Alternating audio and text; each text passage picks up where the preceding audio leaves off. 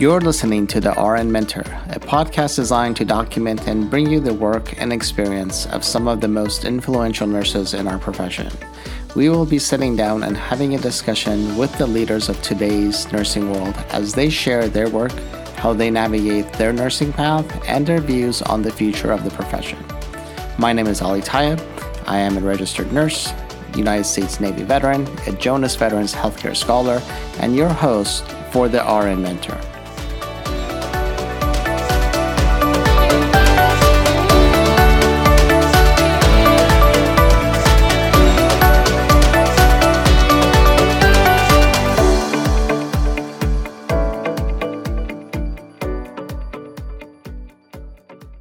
Hello and welcome back to the RN Mentor podcast. I have the great pleasure of having Dr. Antiqua Smart with me this week. Dr. Smart is a dually board certified family nurse practitioner and advanced public health nurse.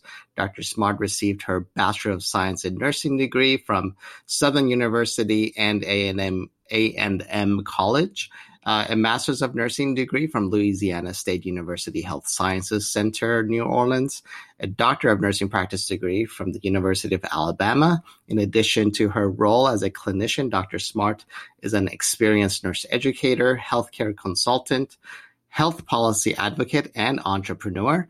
As an academician, she has co-authored several nursing textbook chapters, published articles in peer-reviewed nursing journals, and is a certified peer reviewer for the Journal of the American Association of Nurse Practitioners. Dr. Smart is currently a board of directors member for the Louisiana Association of Nurse Practitioners, in which she serves as a health policy committee member, political action committee co-chair, a medical advisory board member for NICE Healthcare in Minneapolis, Minnesota, and maintains professional memberships in several nursing organizations. Dr. Smart currently works as a full-time assistant professor in the graduate nursing program at Loyola University in New Orleans. She is also the owner, principal healthcare consultant, social media content strategist at Health Consultology, eResolutions, and the owner, creator, blogger at Ask Me, Dr. Smart DNP. Welcome to the show, Dr. Smart. Hi, thank you. Thank you so much for having me. Hi, everyone. Fantastic to have you. I have been following you for a while through social media. I had the pleasure of hearing you talk at another event not too long, maybe about a month or two ago. So happy to have you on the podcast, and looking forward to talking and picking your brain a little bit about some of the things you do. Yeah, you have your feelers out in a few places, so I want to pick your brain on those. All right, great. I'm so excited to be here. So pick away. So I'll start with my first question is, how did you get started in the world of nursing? What was your motivation to get into the world of nursing?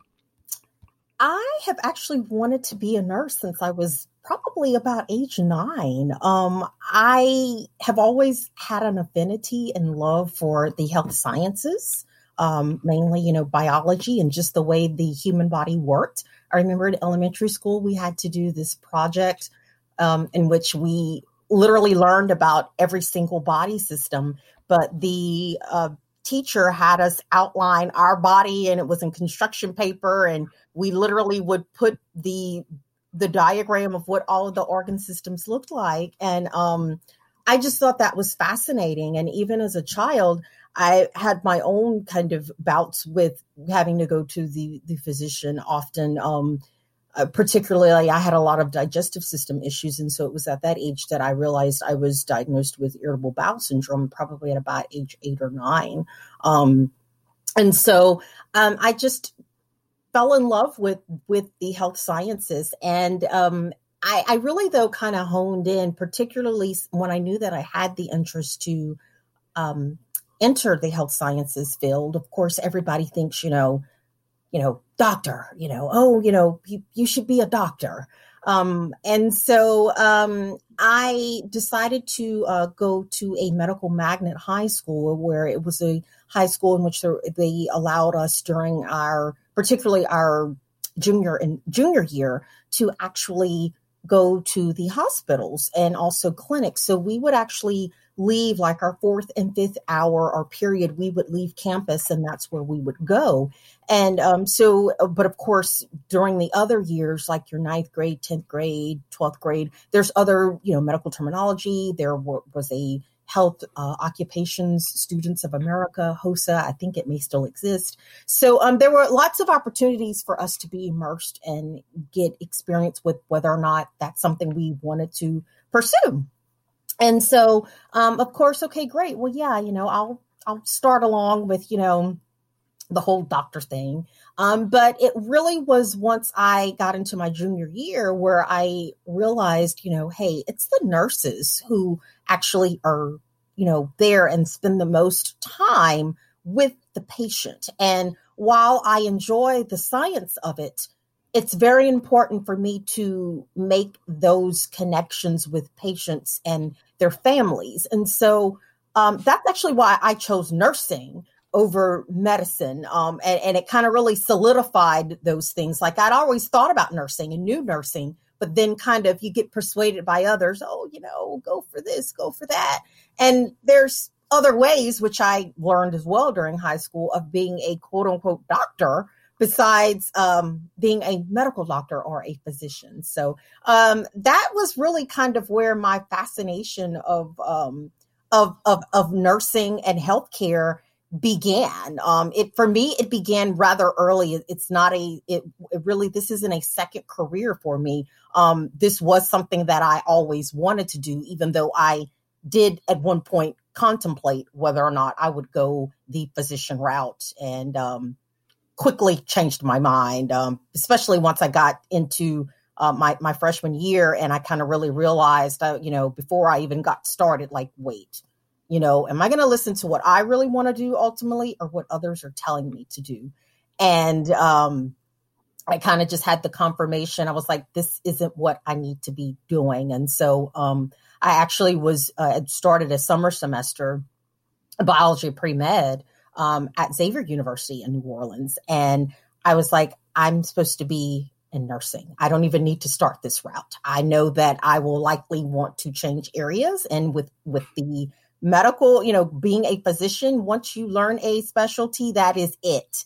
And I like variety in my life. So as you could hear, probably from my bio, I kind of get sometimes a little bit bored, or I like to, I find it almost as a stress relief, but I like to be able to use all of the different gifts and be quote unquote balanced. So while there is that very much, I function mostly with my left side of my brain, which is the more analytical. I also like to indulge in some of the creative abilities that I may have. And I remember always when I took those type of tests, I still end up being the one that's whole brained. I of course, it depends on what I'm doing. When I'm functioning in my clinician role as a nurse practitioner, well, naturally I'm using my left side a little bit more than my right, but you still need to use that right to kind of hone in when it comes to the interpersonal communication that you're having with your patient. Yeah, that's very interesting you bring that up, because I've had a few guests and even some of my students that come from a sort of a artistic, creative background. And sometimes they are second career nurses, but they've had that component to them. And it's interesting that you bring that up, because I do a little bit of the arts and stuff myself. And, although I do like the analytical side of the world, I don't think I could survive on the analytical side of the world, right? You need to have this other outlet. I have to have the outlet, right? Yeah, right. I agree. The outlet is key. And I think that's kind of where the writing part of me, not from just academic or scholarly writing, but the kind of the blogging part, kind of how that comes in. And really, I've been able to be more active with just trying to grow things with my social media platform and being consistent with that than sitting down and being able to like blog on my own website, really, because life kind of took an immediate 180 once I kind of started with the whole journey with that. So. Yeah, that's fantastic. That's it's I always like to I always like to talk to individuals who have this other side to them, because it is so fascinating, and you don't realize the people's creative sides and how they can do some of the things that they do, because we don't see that aspect of them. So I think that's fantastic. Right. Now you mentioned you decided you were going to go the nursing route once you knew that was your path. How was your path in the nursing program going into your first nursing role? How was that process for you?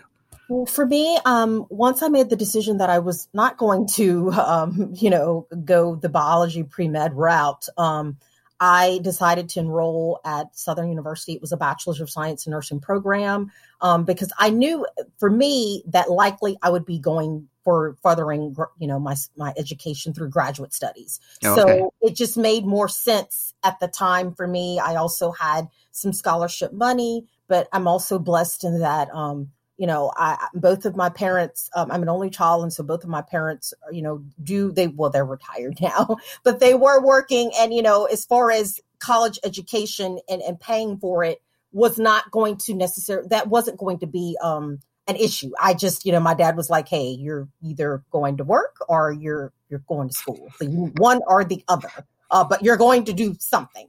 So, but I mean, that was not, that was never the issue. I've always been pretty much, driven, and I've always loved school. So for me, that's why I chose to jump straight into the traditional 4-year Bachelor's of Science in Nursing program. And then I was 18. So I was young. I was at that traditional age. I wanted to experience some facets of college life. I did join a sorority, Delta Sigma Theta Sorority Incorporated, while I was in college. So that's kind of why I decided to take that route.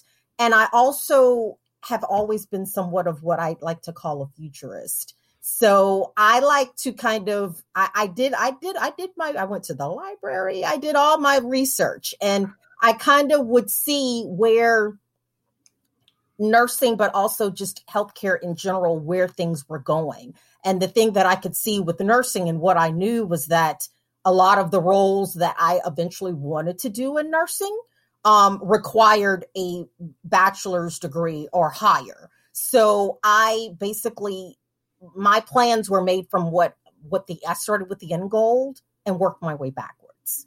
So makes sense. Yeah. Now, was there any kind of influence along the way for you as far as going into a graduate program, or was that just your own drive that said, you know what, this is what I want to do and this is the process for me? That was my drive. I originally, had thought about because I started my first years in nursing were in maternal newborn nursing. So I always loved babies. But, I knew that I wanted to eventually work in an outpatient setting and liked public health and kind of was drawn to the community settings. And so I was like, well, being a neonatal nurse practitioner, and I realized it's like, I can't do all this with these little itty babies, just seeing one die, because I did work as a nurse tech. So I did that while I was in nursing school, undergrad. And I worked in the NICU. And so that's kind of when I knew I was like, I don't think I'd want to do this forever.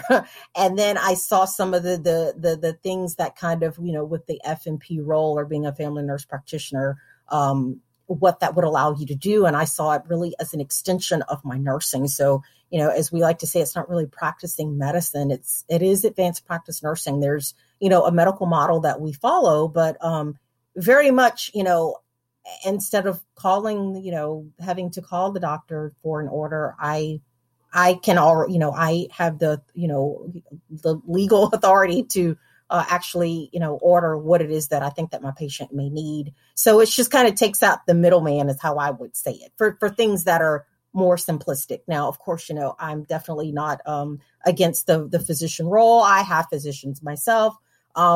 But there is a role that advanced practice nurses play in the particularly within the primary or their preventative care of individuals throughout the lifespan. And so I think I just kind of really like that whole prevention and promotion and kind of helping people to stay well, and that the also the patient education teaching that is still very much involved with the advanced practice nursing role.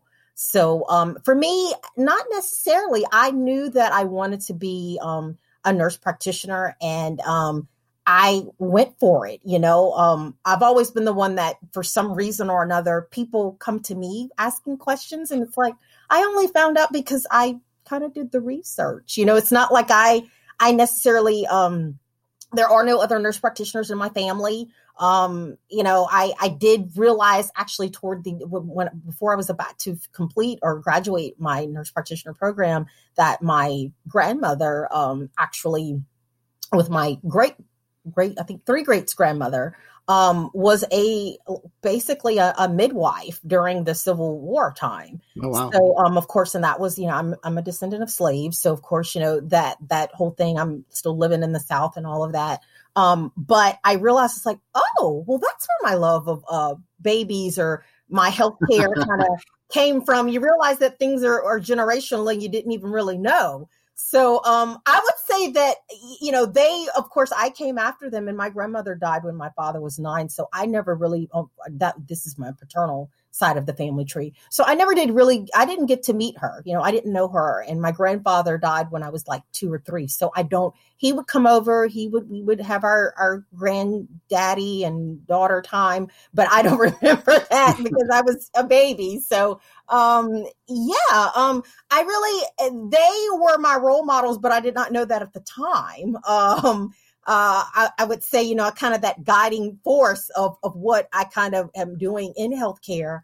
But no one in the immediate, the generation with it where I'm in, or like maybe just the generation before, had actually been anything involved with nursing or healthcare. So I'm that type of person. When I get a knowing, I go for it. I've realized though that some of that, I guess, I don't know whether to really call it ignorance is bliss, but some of that that drive that I kind of had of like, well, I can do it. Anything is possible, kind of faded away in recent years when I kind of had some serious reality checks with really just how, certain struggles and challenges can happen. And so for me, I would say professionally, everything was textbook, and it was like a fairy tale ending until about when I was about probably age 30. And this was actually my first stint at being in academia. But at the time I was also trying to pursue my doctoral degree because I, again, always knew that I wanted to teach nurse practitioners. So, I have now, of course, granted, there have been professors throughout my career in which I saw certain things that they were doing and knew that it was possible. And one of the things with attending an HBCU or historically Black college and university, because that's what Southern University is, we're actually the only one that actually is a system, because we have several different universities across the state. And so that was intentional for me, because I always went to schools or was in different environments where I was the only one of color. And so I wanted to, take those African-American, literature and study courses as part of the arts part of our bachelor's degree. And that's kind of one of the things in nursing. You not only learn the science, but you also have to take the art or your literature classes. And so that was very important for me, was attending an HBCU. And of course, most of my family, now that is a tradition, most of my family, the ones that have gone to college, including my mother, who has a master's degree. She's a retired educator. She taught, it used to be termed special education, but now it's exceptional student services. And so, she got both of her degrees from there. Several cousins, my dad attended that university. So, that was a family decision, attending that particular university. But as far as healthcare directly, and the path that I took when I knew I was going to, the next route or the next step, which was graduate school, that it was an inner knowing, and I just went with it, and I took each step as it went. So, yeah, that's a great story. It sounds like from a generational perspective, and even your mom, everybody had a little bit of a influence over you being where you are today. So that's fantastic. Oh, definitely my parents. I mean, my dad worked. He's also a Army vet, U.S. Army in Vietnam, actually. Oh, wow. So and he spent the remainder of his career working at ExxonMobil now at the refinery. So at one of the largest petrochemical plants probably in the world. But they're based here in Baton Rouge, and my grandfather, that's where he worked. But yes, so definitely they instilled my core values, about, hey, if it's something that you want to do, go for it. And as far as working, that work ethic, that comes from them, definitely. But as far as direct role models with nursing, that mainly came from, when I was in school, and the influences of having or forming relationships, or informal mentorships with professors as I went along. So that's where that influence came from. Yeah. As you're talking about this, it's sort of popping into my head of how do you think, having, an active mentor in your life versus individuals that sort of, just influence, and you did a lot of the legwork from the sound of it. How do you think it would have been different for you? Just because I hear this story a lot of, there's a lot of, individuals who look at other people, but they don't have that active mentor or sponsor individual in their life. How do you think things may have been different, or why do you think nursing perhaps lacks that in general? That's a really good question, and something that I've found myself recently as I listen, I'm on Clubhouse, and I had to kind of disconnect because it can be addictive. And I've got too much going on right now, seriously. So there's too many irons in the fire right now, but when I get a chance, if it's something that I know that someone tells me, hey, look, we're going to be on, this is what it's about. And as I hear, now that I'm getting kind of reintroduced again to academia, because I've done it adjunct for a while, but there's a difference between being adjunct and a difference between when you enter, full-time academia again. It's kind of a mental reset again. And so, I really have had to think about it. And, everybody talks about how important it is, but I kind of, in some ways, I've never really had that, one or two like specific mentors. And I feel like, did I miss out on something? In a way, I kind of feel sad about it because, and even for this role, re-entering or just being in academia again, I have always been the one. And I think though, in a way, that's just the way that it was designed to be. I personally am a Christian, and so God is the center of my life. And I feel that He has our book chapters written, our book of life is written before we even actually enter into. We come in the physical form. We're spirit more than anything, and so. I think the way He designed it for me to be is to be the one that's quote unquote the trailblazer, because I always find myself being the mentor. And so I think not having the mentor, the direct mentor, and just these influencers are my supporting cast, as I'd like to call them. It actually has empowered me, or is the reason why I'm so willing to mentor and really want to be hands-on with others and tell them, look, this is what worked for me. This is what didn't work. I think it's what helps me to really be able to advise and guide others. And I do wish that, mentorship was more readily available in nursing. I unfortunately had experienced, particularly within the last decade of my, of my life and within my nursing experience, more of the that incivility part. And that's the part that hurts. And I think that's the reason why mentorship can't take off, is because it's that incivility of, nurses eating their young and still having that mindset, and it's still lingering. And, or even when, you decide to quote unquote, leave the bedside, because I feel like you really never leave the bedside.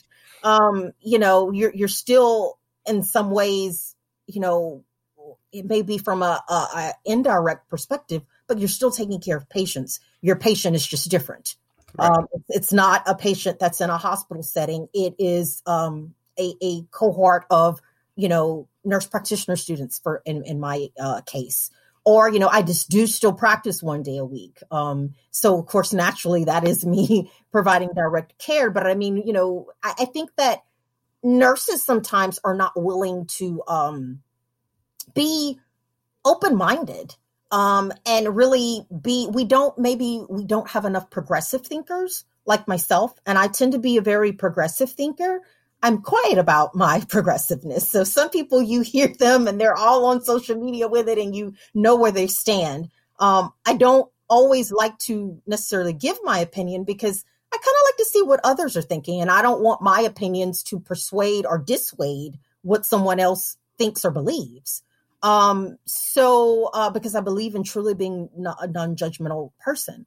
But I think that's really what's hurt us. But hopefully, and again, this starts with our nursing leaders. And I would say within academia where, you and me are, and that's why that was my drive to get back into academia full time. It kind of happened when I didn't think it was going to happen. So that's why I say life kind of took a 180. I was like, okay, well, let me just kind of start these entrepreneurial things that I knew I said I wanted to do one day, but never got around to doing them. I have this window of opportunity right now, so let me do it. And then bam, you kind of one of those things where you listen to what God tells you to do. Like, okay, look, this is what you need to be doing. This is what I'm telling you to do. And then he blesses you with more. He opens up more windows or doors of opportunity. And that's kind of what happened to me, in 2020. So a lot of things kind of that I've always wanted to do all happen at once, literally. But, I do think that it takes people we need more progressive thinkers and more forward thinking and people that are not afraid to change the dynamics of what nursing needs to be, because things can't stay stagnant. Change is inevitable. And nothing has taught us that more than this pandemic. And so you can't be so, hell-bent on one ideology or philosophy and let that hold you back, because that's kind of what it can do. From really making the positive change and then meeting, another generation of nurses. We've got the millennials that are here, and the things that worked for you and me, those aren't working, even learning wise, that is not working for them. Doesn't mean that anything is wrong with them or the way that they learn. Each generation has something to learn from one another. Right. But, I think that's what is holding, that once we can iron out and get rid of that incivility that occurs in nursing, then more true mentorships, mentor-mentee, relationships can happen. Yeah. And it's interesting you bring that up because, I've, being a male in the nursing world, I've faced some issues throughout my career of, I've had, I think I've said this on the podcast before. It must be a thing for me, that actually I did have somebody who was in a leadership role that blatantly said, I don't think men belong in nursing. And this is somebody who had been in nursing for, a number of years and I'm sure has had to work with men in nursing. And so that I think there's a whole component of nursing that we should be okay with changing nursing from the traditional textbook way of, as I'm doing air quotes here, right? I think we should be okay with changing how nursing is, because I don't think the core of nursing, of being patient-centered and holistic and all of those components, I don't think that's going to change. But I think the component of how we interact with one another and how we elevate each other in the roles that we're in and how we collaborate with each other, I think that's the piece I think we really need to rethink and reshape, because I don't think it's working for everybody. I'm sure it's working for some. I don't think it's working for everybody. No, I completely agree with you on that. You couldn't have said that better. And, honestly, nursing needs to look like the patients that we take care of, right? Right. All of our patients are not Caucasian. All of our patients are not female. Right. All of our patients, they may have different religions. And speak different languages for that matter. Yes. Then nursing needs to look like that. Patients receive the best care and are actually willing to be more open with providers that they can relate to. That studies have proven that. And so when you have more nurses that are reflective of what the general population looks like, I think it only enriches the nursing profession, because every culture, every ethnicity, every religion, no matter what what you identify as far as your gender or your sexuality, all of those things are who our patients are. And so we each can bring that into nursing, and it allows us to be able to that art that we talk about and that caring and compassion, June Watson, essence is the caring of nursing. All of that, all those things become more not just, theories, but we can put that into practice when we're able to relate more with one another, and most importantly, relate with our patients. And so I think that, yes, this is the time in which, there's this reset now, particularly within America, with everything that kind of has, I call it the racial reawakening, because the racial, it's always been there. And I've experienced it as a provider, from patients. Right. And then I've seen it subtly as a patient, from providers. But I think that this is the time. You're right. There's what was working, and that's why there are just so few that are able to reach certain levels or heights in their careers. It's not that we don't have things that come along that dissuade us or distract us, because I know the last 2 years now of my life has been been a nightmare. I had illness. I had a job in which I thought it was a job. The person didn't pay me, so I had to end up just walking away. And things that happened at a point in my career that I would have thought would have never necessarily happened or not happened almost 20 years in the game, and so, not that I would tell people not to work for a startup. I just think that's not really the goal. I just think it just kind of shows you the change in the times, and just honestly, the lack of integrity that of people that are in healthcare now. And I don't necessarily mean from a provider standpoint. Again, healthcare and nursing, it's a business at the end of the day.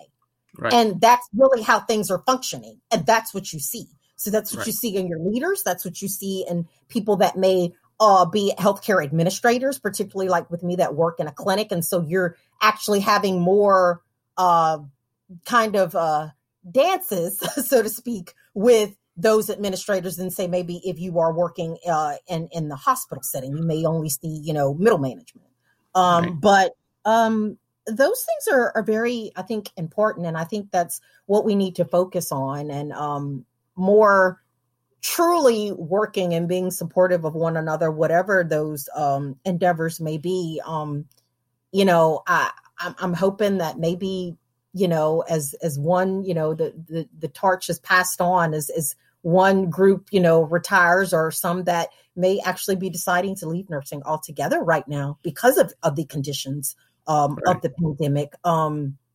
I hope that the good traits can be passed on to the next, and that we can get some change, Yeah, I agree. One of the things that actually, back when around March of 2020, one of my first things, actually, I put it out in social media. I said, I wonder how many nurses will be leaving the profession of nursing, because one of the things that I think we don't do a really good job at in preparing nurses for the profession is talk about the business side of things, right? And I think so many people have gotten it over the last year, or have gotten it throughout their professional careers, that they stepped into, including myself, I should say. I left 2 organizations because their end goal was no longer compatible with me as an individual. Right. So when they are businesses, and they do function as businesses, and a lot of them are providers and nurses who are in administrative roles, who have to run that business, and the decisions are made from a business perspective, which is sometimes good or bad. Right. I'm not at those tables, and I don't make those decisions. But they are decisions that are made, and it's not always compatible with nursing, the profession of nursing, and how we think about patient care, and while they're thinking about the dollars. The dollars, right? So I think that's an important thing, and I don't know if at what point we would introduce that. It's sort of like hey, by the way, this is a business, because we don't. I try to do a little bit of that in my leadership classes, nursing leadership classes, but I don't think that until people are in it, or in a role where they have to make some of those decisions, where, like I said, it soured the milk for me multiple times when I was in a role, and in the meeting where I'm like, this is no longer working for me. I can't work for this organization, and I left. That's been my decision too. Ultimately, when I've decided to move on, or I've made the job hops that I've had to make, particularly over the last decade. Which is something nurse practitioners tend to do. And I never understood why until, again, you're right. I think some things we just don't get until we're in the situation. But at the end of the day, for me, I still have a certain moral compass. And while I understand very much, that their things are a business and certain things have to be done a certain way, I'm not willing to have whatever those business decisions be infringe upon something that I may not want to do, that is against what direction my moral compass is pointing. Right. So those are decisions and reasons why I've left organizations as well. I'm just not going to. I've got to be able to sleep at night. Exactly. So I'm not going to just run in, run out, to get a certain quotient of patients per quarter, and I don't believe that's like herding cattle, and I'm taking care of patients, and at the end of the day, this may be what you want to see, but what about my license? Because I've had 2 depositions back to back, actually, and nobody from administration or the so you're like the CEO, none of them are even my collaborating physicians, because I don't live in a full practice authority state, or I don't primarily practice, I should say, in a full practice authority state. They weren't in those depositions with those attorneys either.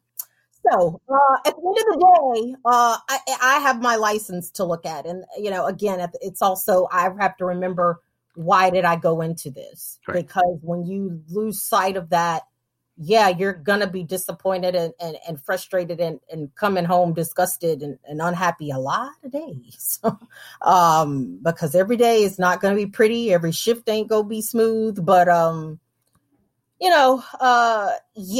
I think that's kind of been my decisions as well. And it's hard, because I think that's the core of what you see now. It's so much of a business, and it can be conflicting with what we are taught as nurses, or the very reason why we decided to go into nursing anyway.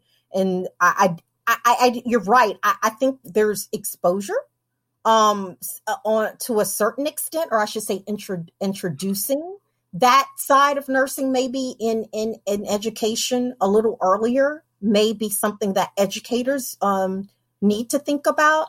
But I do think it's not until, you get into it. Like I get the rich discussions that you're talking about. We were kind of talking about earlier before the recording. I get that from my grad students because they're currently leaders, or they may be charge nurses, or again, they've been practicing nursing, right, that they see that business side of it. So I think some of it they're not going to really relate to until they get, connected with, and they're working for a particular healthcare organization, because every organization is a little bit different, right? Some show that a little bit more than others.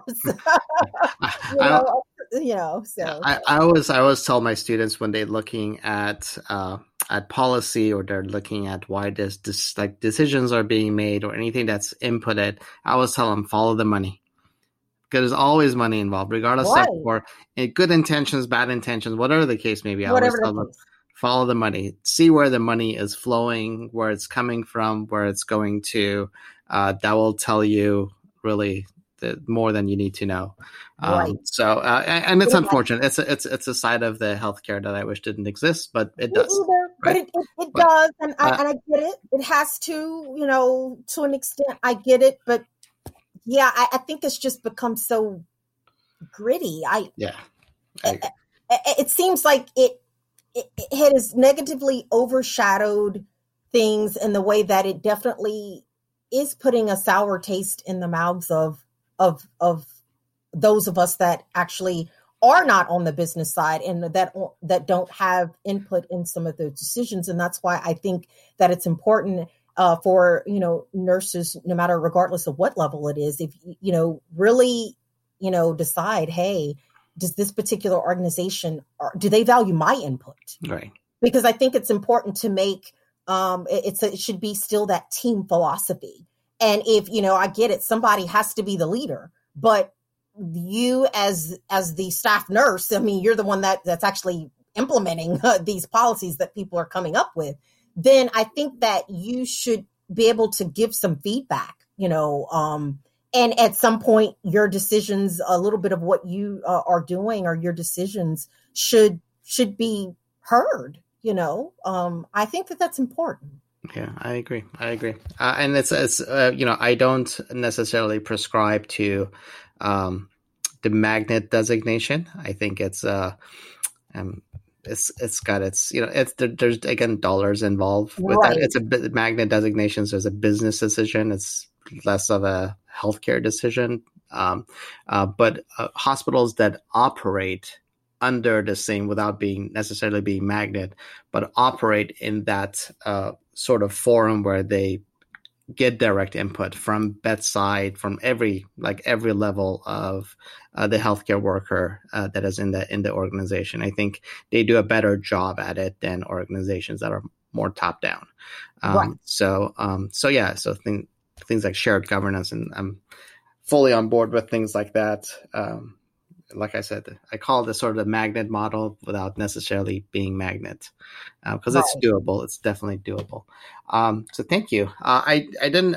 We're running almost out of time, but I want to give you time to talk about your entrepreneurship and your and sort of, I don't want to call it a side business. It's your creative side that you put time into. Can you talk to us about that? Well, essentially for me right now, very much the entrepreneur hat is still new. And definitely there's things to be learned about it. Now, again, this kind of comes from also some input as far as on my mom's side of the family, but also my dad's side of the family. They, my grandfather, he was a full-time entrepreneur and had several different construction businesses, and, had, owned rental properties, rental homes. And then I had another uncle who he kind of did this on the side, where he had several apartment buildings and owned things like that. So, there's certain, business savvy that I do have. But definitely entrepreneurship, it's one of those things. It's definitely a lot of risk involved. You're definitely putting your money out there before you necessarily see anything coming back in. And so for me right now, that's why I'm starting it slow, but also too, because I have other irons in the fire. I'm not, for me, I think at this particular phase, it was more important. I'm more focused on the building and the foundation of it. And that's what's still occurring right now, necessarily than making a lot of money right now. I don't have time to do as much one-on-one service as I'd like, particularly because I'm, being back in academia full time.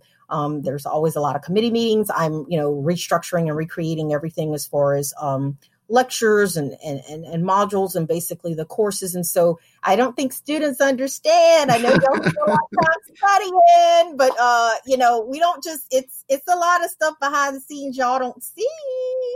And so that's kind of what's taking up, or where most of my attention kind of now has to be focused. But I do, because I need that creative outlet.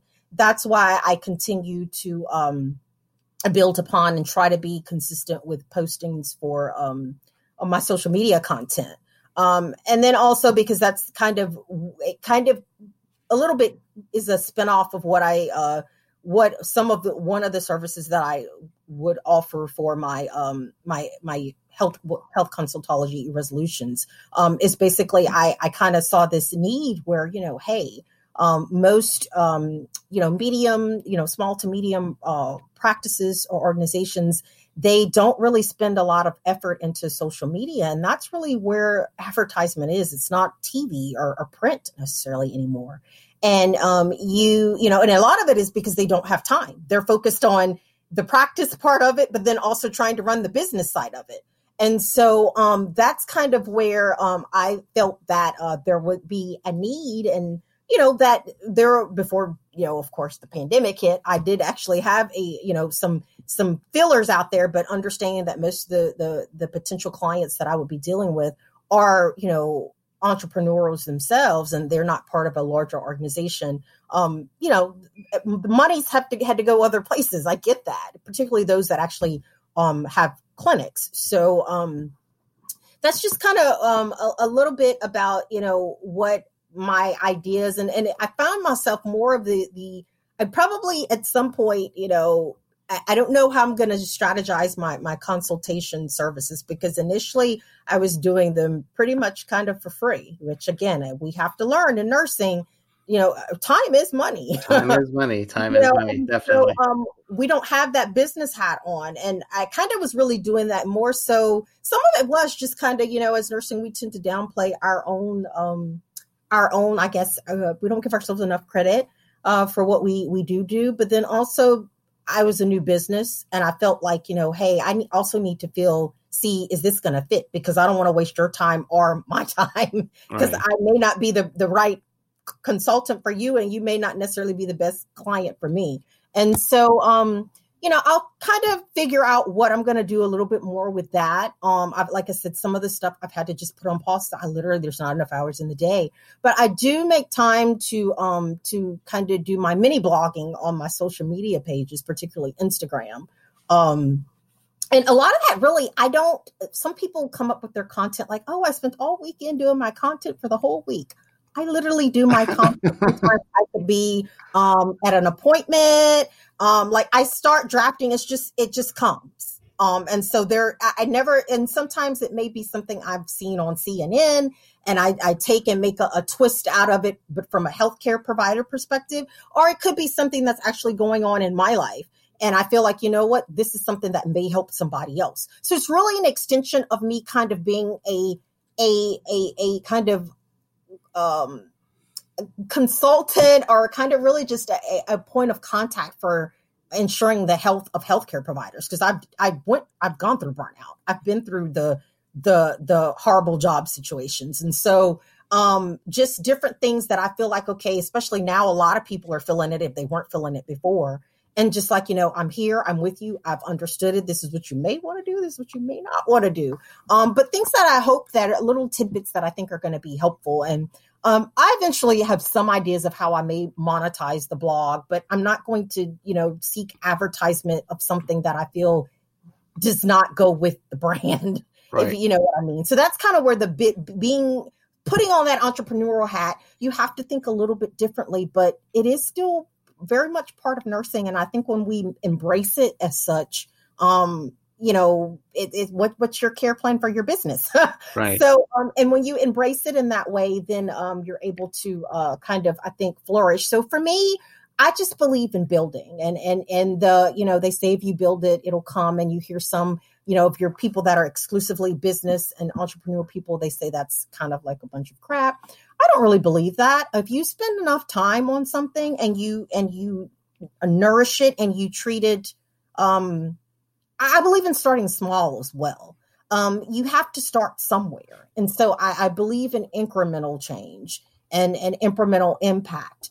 And again, that gives me time to figure out what's going to work and what isn't going to work. And I find that out early rather than spending money on, making some type of big, advertising or starting another service that isn't going to be, is going to be counter productive or not really, with my money or my time. So that's kind of just, what I'm doing with that.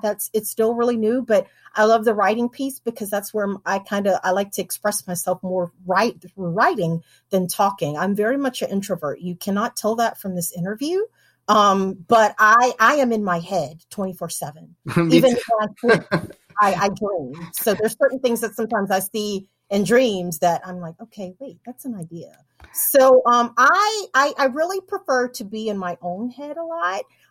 But I interact better with people more one-on-one than say bigger audiences, even though that's not something you really see. My students may not can't really see that. And, probably you as the audience members can't tell that. And even in my writing, because of how I express myself through my writing, which is why you don't see videos, you don't really don't see live. I am very much about writing and expression and speaking. And so, and again, those things take time because it takes editing. So that's how I prefer to express myself. I don't think the blogger is dead. I know vlogs and, everything visual is what's up. But I think that, people that like to write and speak, regular radio, talk radio, podcast, all those things are not going anywhere.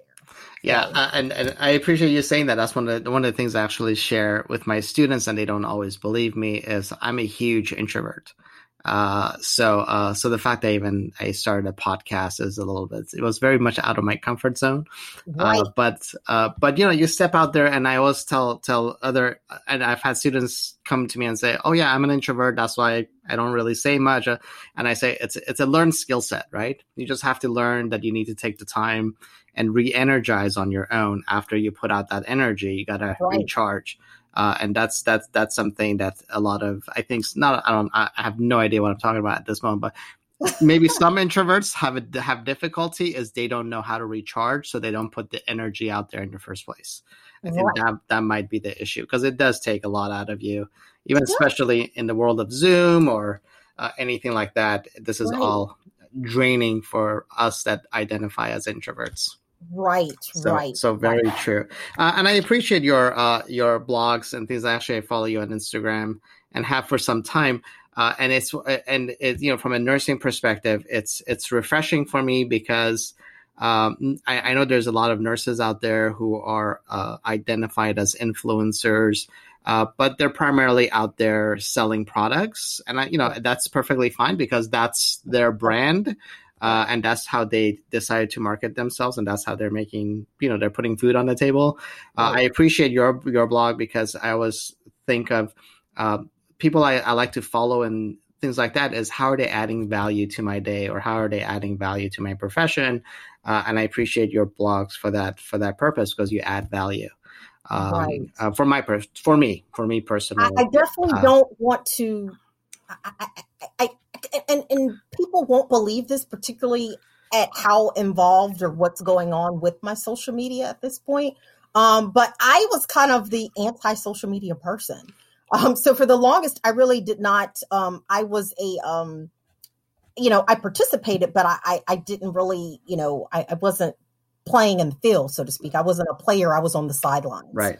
And so, because I didn't really like, particularly, I'm not going to say it's a bad thing, but when you hear from the traditionalists in nursing, that's not it.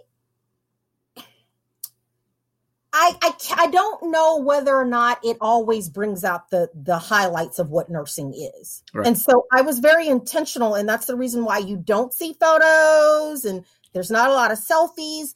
I'm very intentional about my content because I don't want it to be about you seeing my face or my body or me advertising this or feeling like I'm trying to sell you something, because there's enough of that already. Right. What can I bring that's different? And so that's when I realized I have to be me, and I'm going to be me, and I'm going to stick to being me. And, some people will like it and others will unfollow. It is what it is.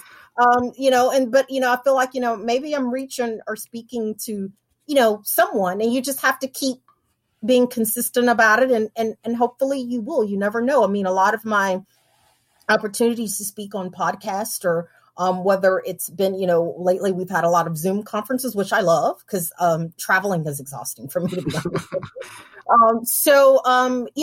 That's how some of these opportunities honestly have happened because I decided and I was brave enough to put myself out there.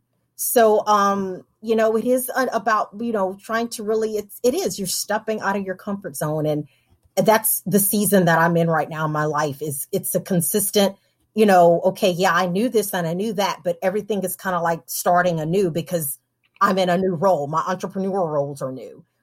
Academia, it's been kind of one of the things on the back, but now it's the forefront. So there's more growth and development that needs to take place and nurturing there and less on the clinician side because I've reached the top of that.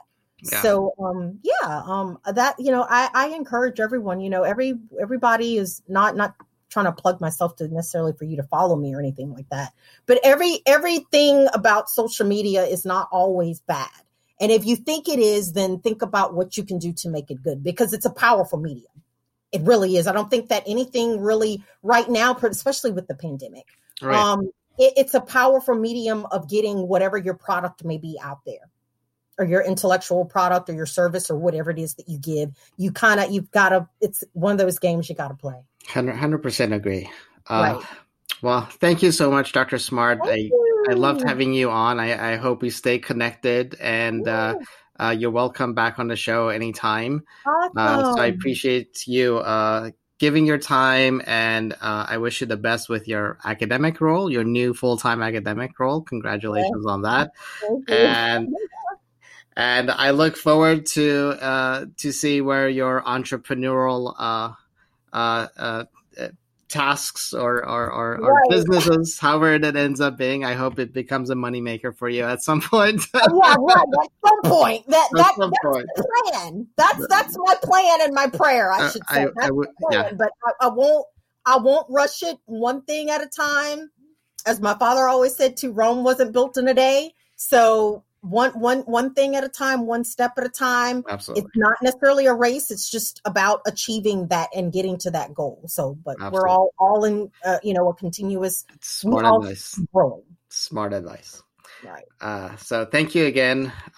We have had the pleasure of listening to Dr. Antiqua Smart. Her full bio and her contact information on social media will be on the website. So please make sure you follow. And I look forward to bringing you more incredible guests like Dr. Smart. And have a great rest of your week. Thank you. Have a good one.